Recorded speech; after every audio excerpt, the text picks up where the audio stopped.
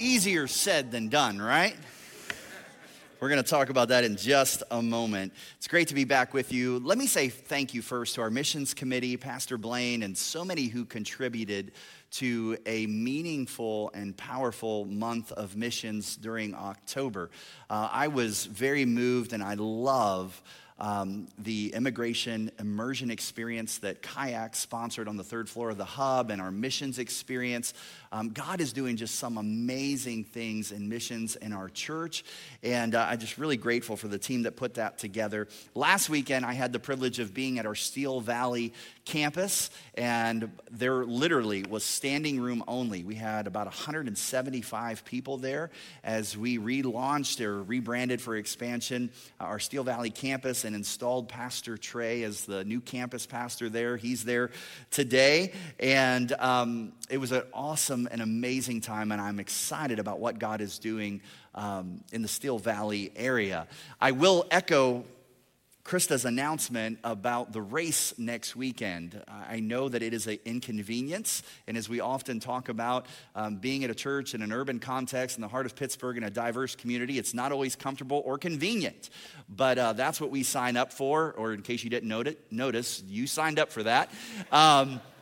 Often the Pittsburgh Marathon gets a lot of attention during the summer, but there is a significant race next weekend, and so there will be no 8:30 a.m. service, and I will warn you that it's going to be a bit tricky coming to the 10, and so we are doing our best to work with the city to find parking in ways here. We just want you to get a heads up, and it's why we decided to do a series on anger. Joking. It's not why, but the timing is really good. I will mention as we talk about Unoffendable, I cannot take credit for the name of the series. I have some dear friends and involved in a network of pastors within the Alliance, the denomination of which we are a part of, and a couple of them had gone through a series last year on being unoffendable, and they talked really about how it really changed the tone of their church. And there's also a book by an author, Brett Hansen, named Unoffendable. You can Google and find that later. But I think we would all acknowledge that we live in a world and a culture of outrage. Even in that bumper video, we had some conversation about it because there were a few clips in that bumper video that can be triggering. Some of you, when you saw it, there was some emotion or anger that rised up within you. And we talked about, should we take those out? And then we realized, no, that's the whole point. That we want to create a bit of tension because even us as Jesus followers can fall into that anger and outrage culture. That we live in a world where people are constantly either in a state of being offended or they're looking for a way to be offended. How many of you know someone like that they're always looking for a way to be offended? Don't point at the person next to you. But there are people like that. They're just looking for a way to be offended. And before we look to what the Bible says about dealing with anger and being a people that are unoffendable, I want to just highlight a few factors that I believe fuel this world and culture of outrage. They're things that are probably a part of our normal, regular life. And I'm not criticizing these to the extent that you should not use these tools or be a part of them. I'm just simply recognizing that these are opportunities for the enemy to draw anger up in you. And they are factors that fuel our society of outrage. Here's the first one. It's social media. Now, again, I'm not saying that you shouldn't be on social media, that it can't be used for good. It can. But how many of you recognize oftentimes things people type, or maybe even we find ourselves guilty of writing on social media, we would never say if we were actually sitting face to face with that person? It fuels our outrage culture. 24-hour news cycle can fuel our outrage culture. I'm not saying you shouldn't watch the news.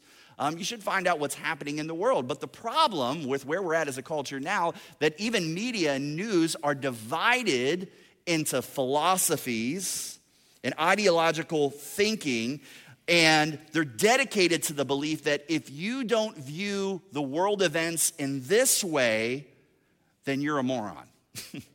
I mean, that's basically what they say, that if you don't view it this way, you're part of the problem.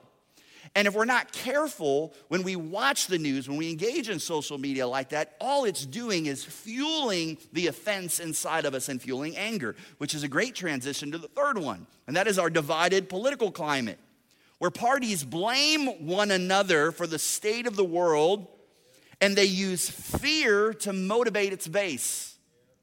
And we fall trap into that. We have political parties that say this is why the world is the way it is, and those people are to blame. And if you don't want the world to keep going down the rabbit hole or to turn into this, then you need to vote for us because they are the enemy.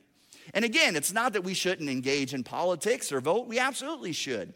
But it's an awareness how social media, how the news cycle, and how political ideologies can just fuel the anger and outrage that can be inside of us. All of this and more. It's created this atmosphere where we are daily being offended by something or someone. Here's something I discovered. I didn't know there was a thing such as rage rooms. You ever heard about this? We actually have one in Pittsburgh, and I'm not trying to promote it. You can Google if you want to go later.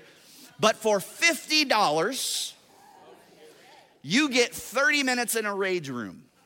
And what they will do is they will give you goggles, and they will give you a sledgehammer or a golf club or a baseball bat or your weapon of choice. And you go into this room that's decked out with furniture and computers and dishes and pictures, and you can let out all your rage by just tearing stuff apart and beating it down, all for the price of $50 for 30 minutes. Now, if that doesn't illustrate the world of outrage that we live in, I'm not sure what does. But unfortunately, that attitude has infiltrated and it has infected even the body of Christ. And my question for us today is this: how we as followers of Jesus are supposed to live? Remember, when asked what was the greatest commandment, Jesus replied, love the Lord your God with all of your heart, soul, and mind. And the second is equal to the first. Love your neighbor as yourself. Now, what we do is say, well, who is my neighbor? And what does it mean to love them? Well, what does it mean to love your neighbor? And what many call the love chapter, and that we often use at weddings and celebrate, Paul describes what love should look like in our lives. And part of loving our neighbor, loving people in the world, which God has called us to, Paul writes, love does not dishonor others. Love is not self-seeking. If we're loving our neighbor, if we're loving those around us, then that means we will not be easily angered at them, nor will we keep record of wrongs, meaning nor will we take up offense, that we won't be offendable. Proverbs 19:11, a person's wisdom yields patience. It is to one's glory to overlook an offense. Basically, it's to your credit, it's to your glory, it's to your benefit to be unoffendable. Here's something you maybe have never considered before. You can choose to be unoffendable. It's a choice that each of us can make to be unoffendable. So what do I mean? What are we talking about when we say offense or to take offense, to be offended? Well, it's the taking of offense that's the problem. And the taking of offense is a presumption that I am somehow entitled to be angry. That I have a right not just to be angry, but I'm entitled to hold on to my anger. Now, the reality is we all get angry. This isn't a message about you shouldn't get angry or be angry. Some of you are angry that I'm preaching about anger.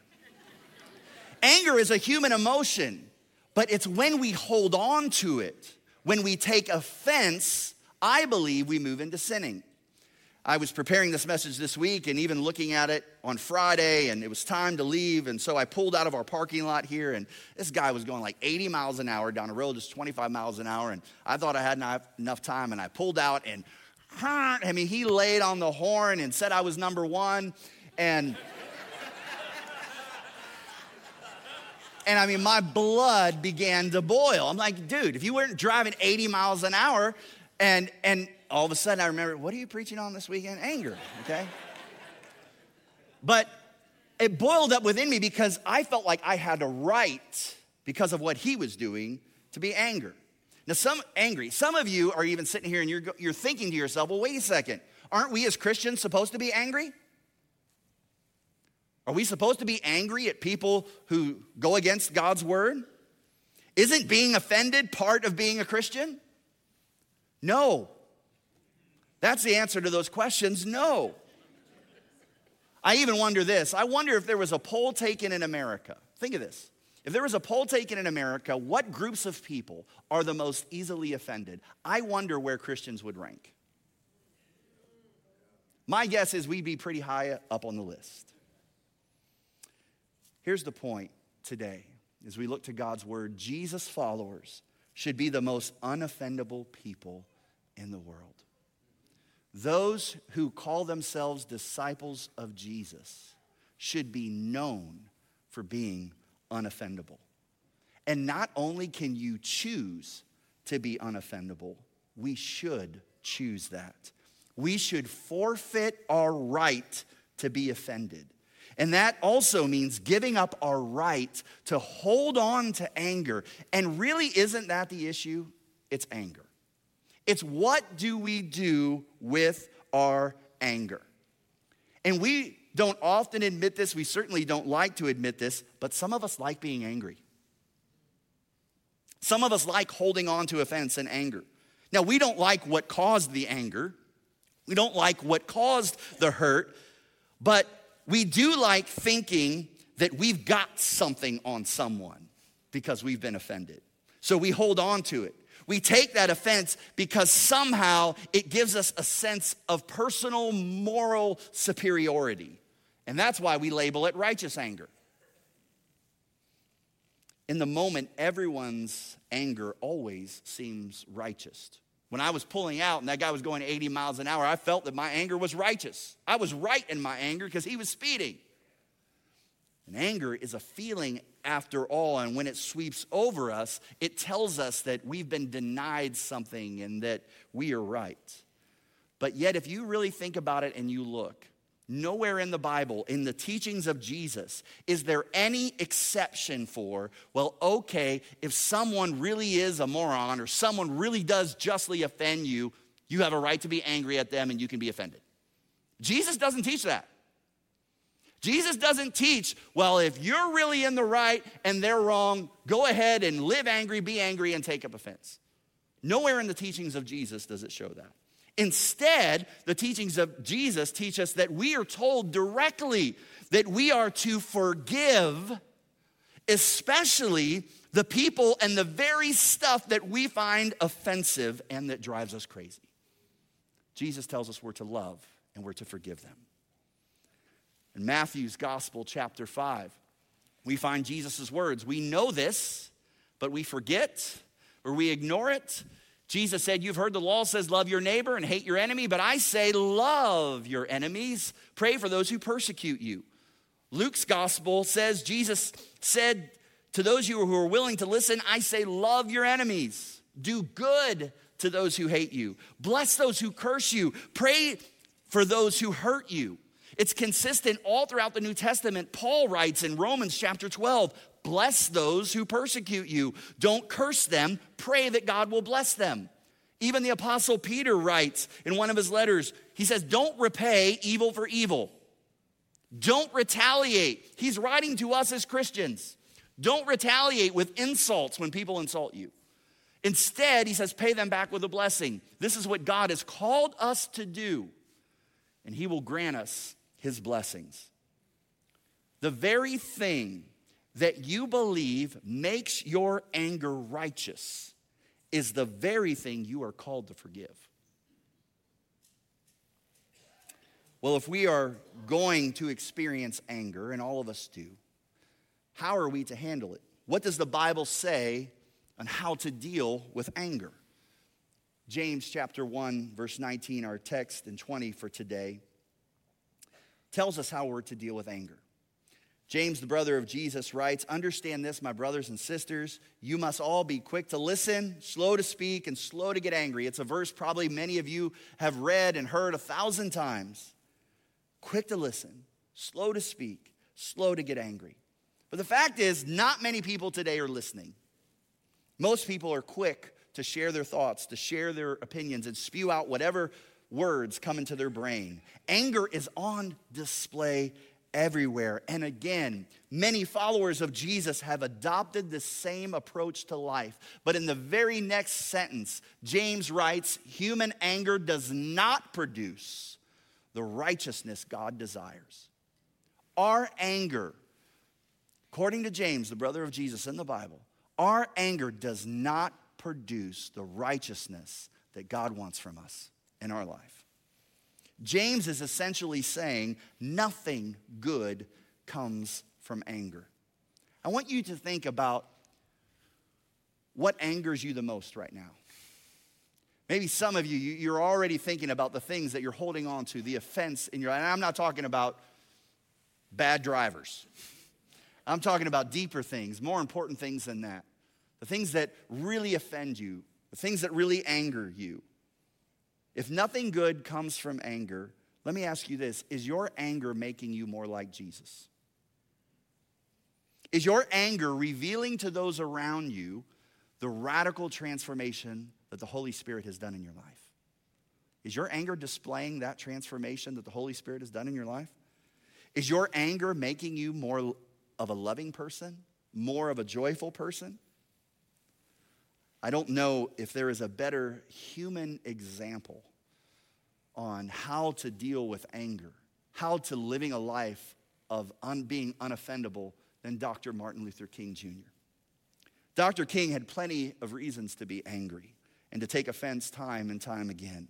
He was physically threatened and attacked by bigoted people. He was repeatedly jailed by state authorities, harassed by the FBI, and even vilified by fellow black leaders who preferred more aggressive forms of resistance.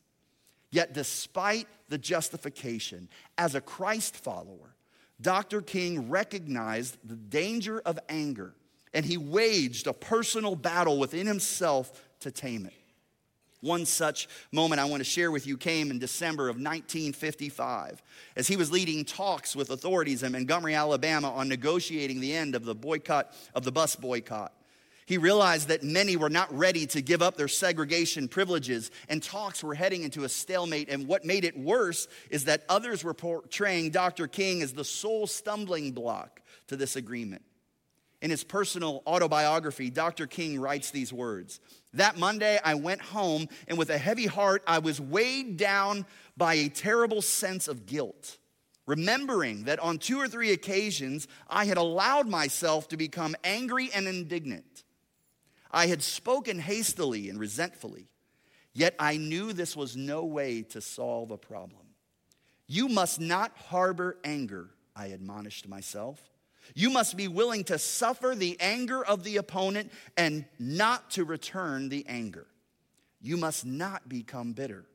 No matter how emotional your opponents are, you must be calm." See, Dr. King learned to tame his anger, and he chose to be unoffendable. And in doing so, he became a messenger of a peaceful struggle in this nation. However, there was a real test that would come a year later when, on a night in 1956, his home was bombed in Birmingham, Alabama by white extremists. And again, these words written in his autobiography, Dr. King said, "While I lay in that quiet front bedroom, I began to think of the viciousness of the people who would bomb my home. I could feel the anger rising when I realized that my wife and baby could have been killed. I was once more on the verge of corroding hatred. And once more, I caught myself and I said, you must not allow yourself to become bitter. See, that night, Dr. King didn't just shut down his own personal desire for vengeance, but he also went outside to a restless and angry crowd that was waiting for him to speak the word, and they would have struck. But instead, Dr. King soothed the situation within his own heart and that within that crowd when he spoke these words. He said, we are not advocating violence. We want to love our enemies, and I want you to love your enemies. Be good to them. Love them and let them know that you love them. You see, Dr. King understood what James, the brother of Jesus, was saying when he wrote, human anger does not produce the righteousness God desires. So how do we practically deal with anger and offense in our life? Go back to that verse 19. James gives us really simple but hard to apply lessons when he says, be quick to listen, slow to speak, and slow to get angry.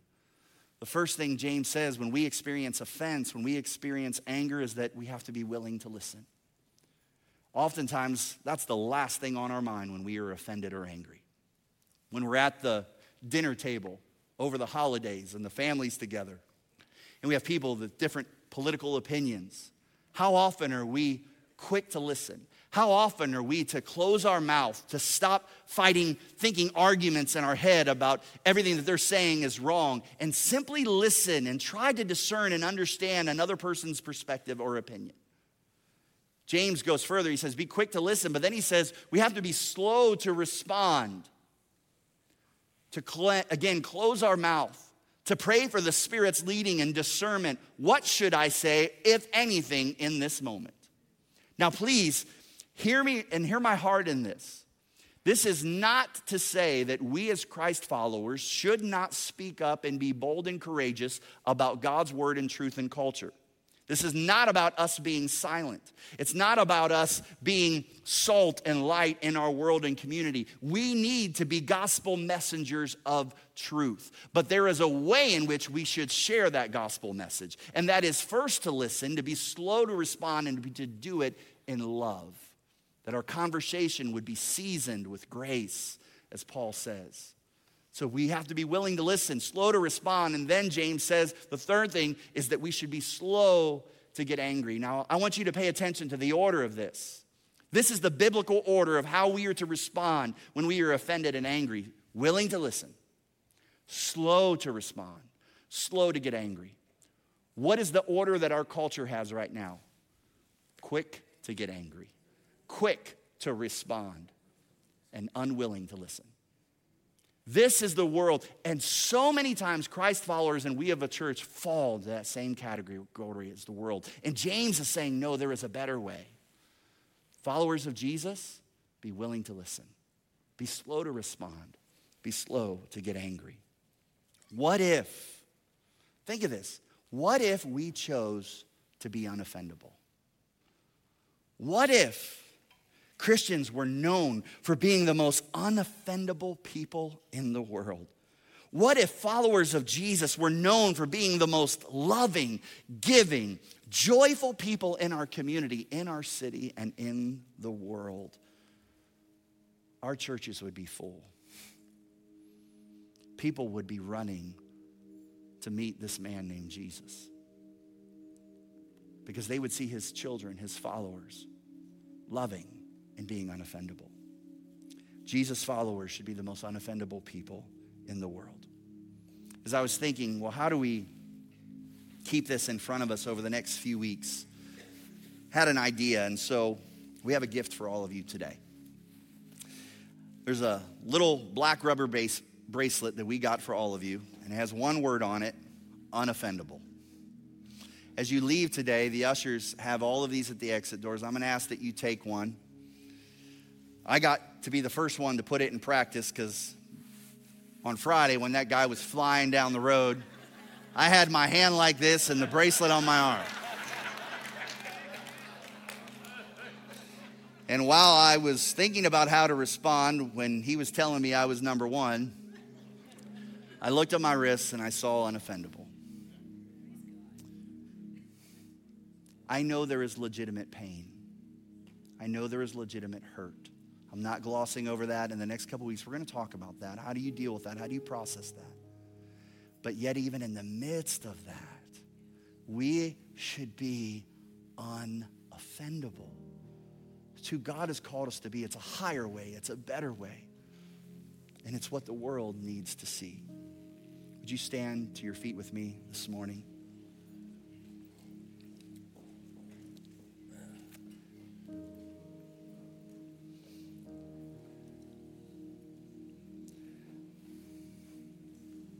So again, I realize some of you are angry because I'm stepping on your angry toes. It's not going to get easier over the next couple weeks. And I want us just to pray together that God would do surgery on our hearts and reveal stuff that we're holding on to. Maybe some of us are holding on to resentment and bitterness and things that have happened from childhood. Legitimate things. I'm not dismissing that. Legitimate pain. But we've got to let it go. Next week, we're going to look deep into what the Bible actually says about anger. What does the Old Testament say about anger? What does the New Testament say about anger? What does the Bible say about righteous anger? And is it actually something that we are allowed to hold on to? I'm going to challenge you with that. Some of you are already thinking Ephesians chapter 4. Well, doesn't Paul say be angry and in your anger don't sin? Yes, that's there. We're going to talk about that next week. Well, what about righteous anger? Shouldn't I be angry, have righteous anger about certain things? How do we respond when we see injustice in the world? Can't anger be a good motivator? Shouldn't anger be fuel when we see injustice? Come next week, we're going to talk about it. And then the third week, we're going to look at the antidote to anger and being offended. And even more importantly, we're going to open the altars and we're going to ask that God would take off of us some of the offense that we have been carrying. Some of the things that we just have been angry about for years. It's not justifying those things that have hurt us, but it's saying, God, I give it to you. We're going to see what the Bible says about how we can really live in freedom and letting go of that anger. Heavenly Father,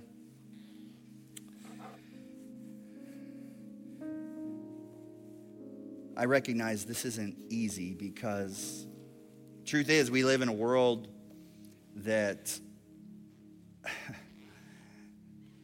they are embracing and promoting a lot of things that go against your word. I think of some of our older saints, people here that have lived through years and years, and they have a lot of history on their side, and it angers them because they see where we're going. And it's understandable, but yet at the same time, I believe your word teaches us that we're not to hold on to that anger and we are to be unoffendable people. I know there's some in this room that are wrestling with, they're justified, there is abuse. There's legitimate pain that they were not worthy of. It was wrong and it was not just, it was not right. And they've held on to that anger. So Lord, in these next 3 weeks, God, open us all up, reveal to us areas that maybe we didn't even realize we're holding on to offense. And Holy Spirit, transform us.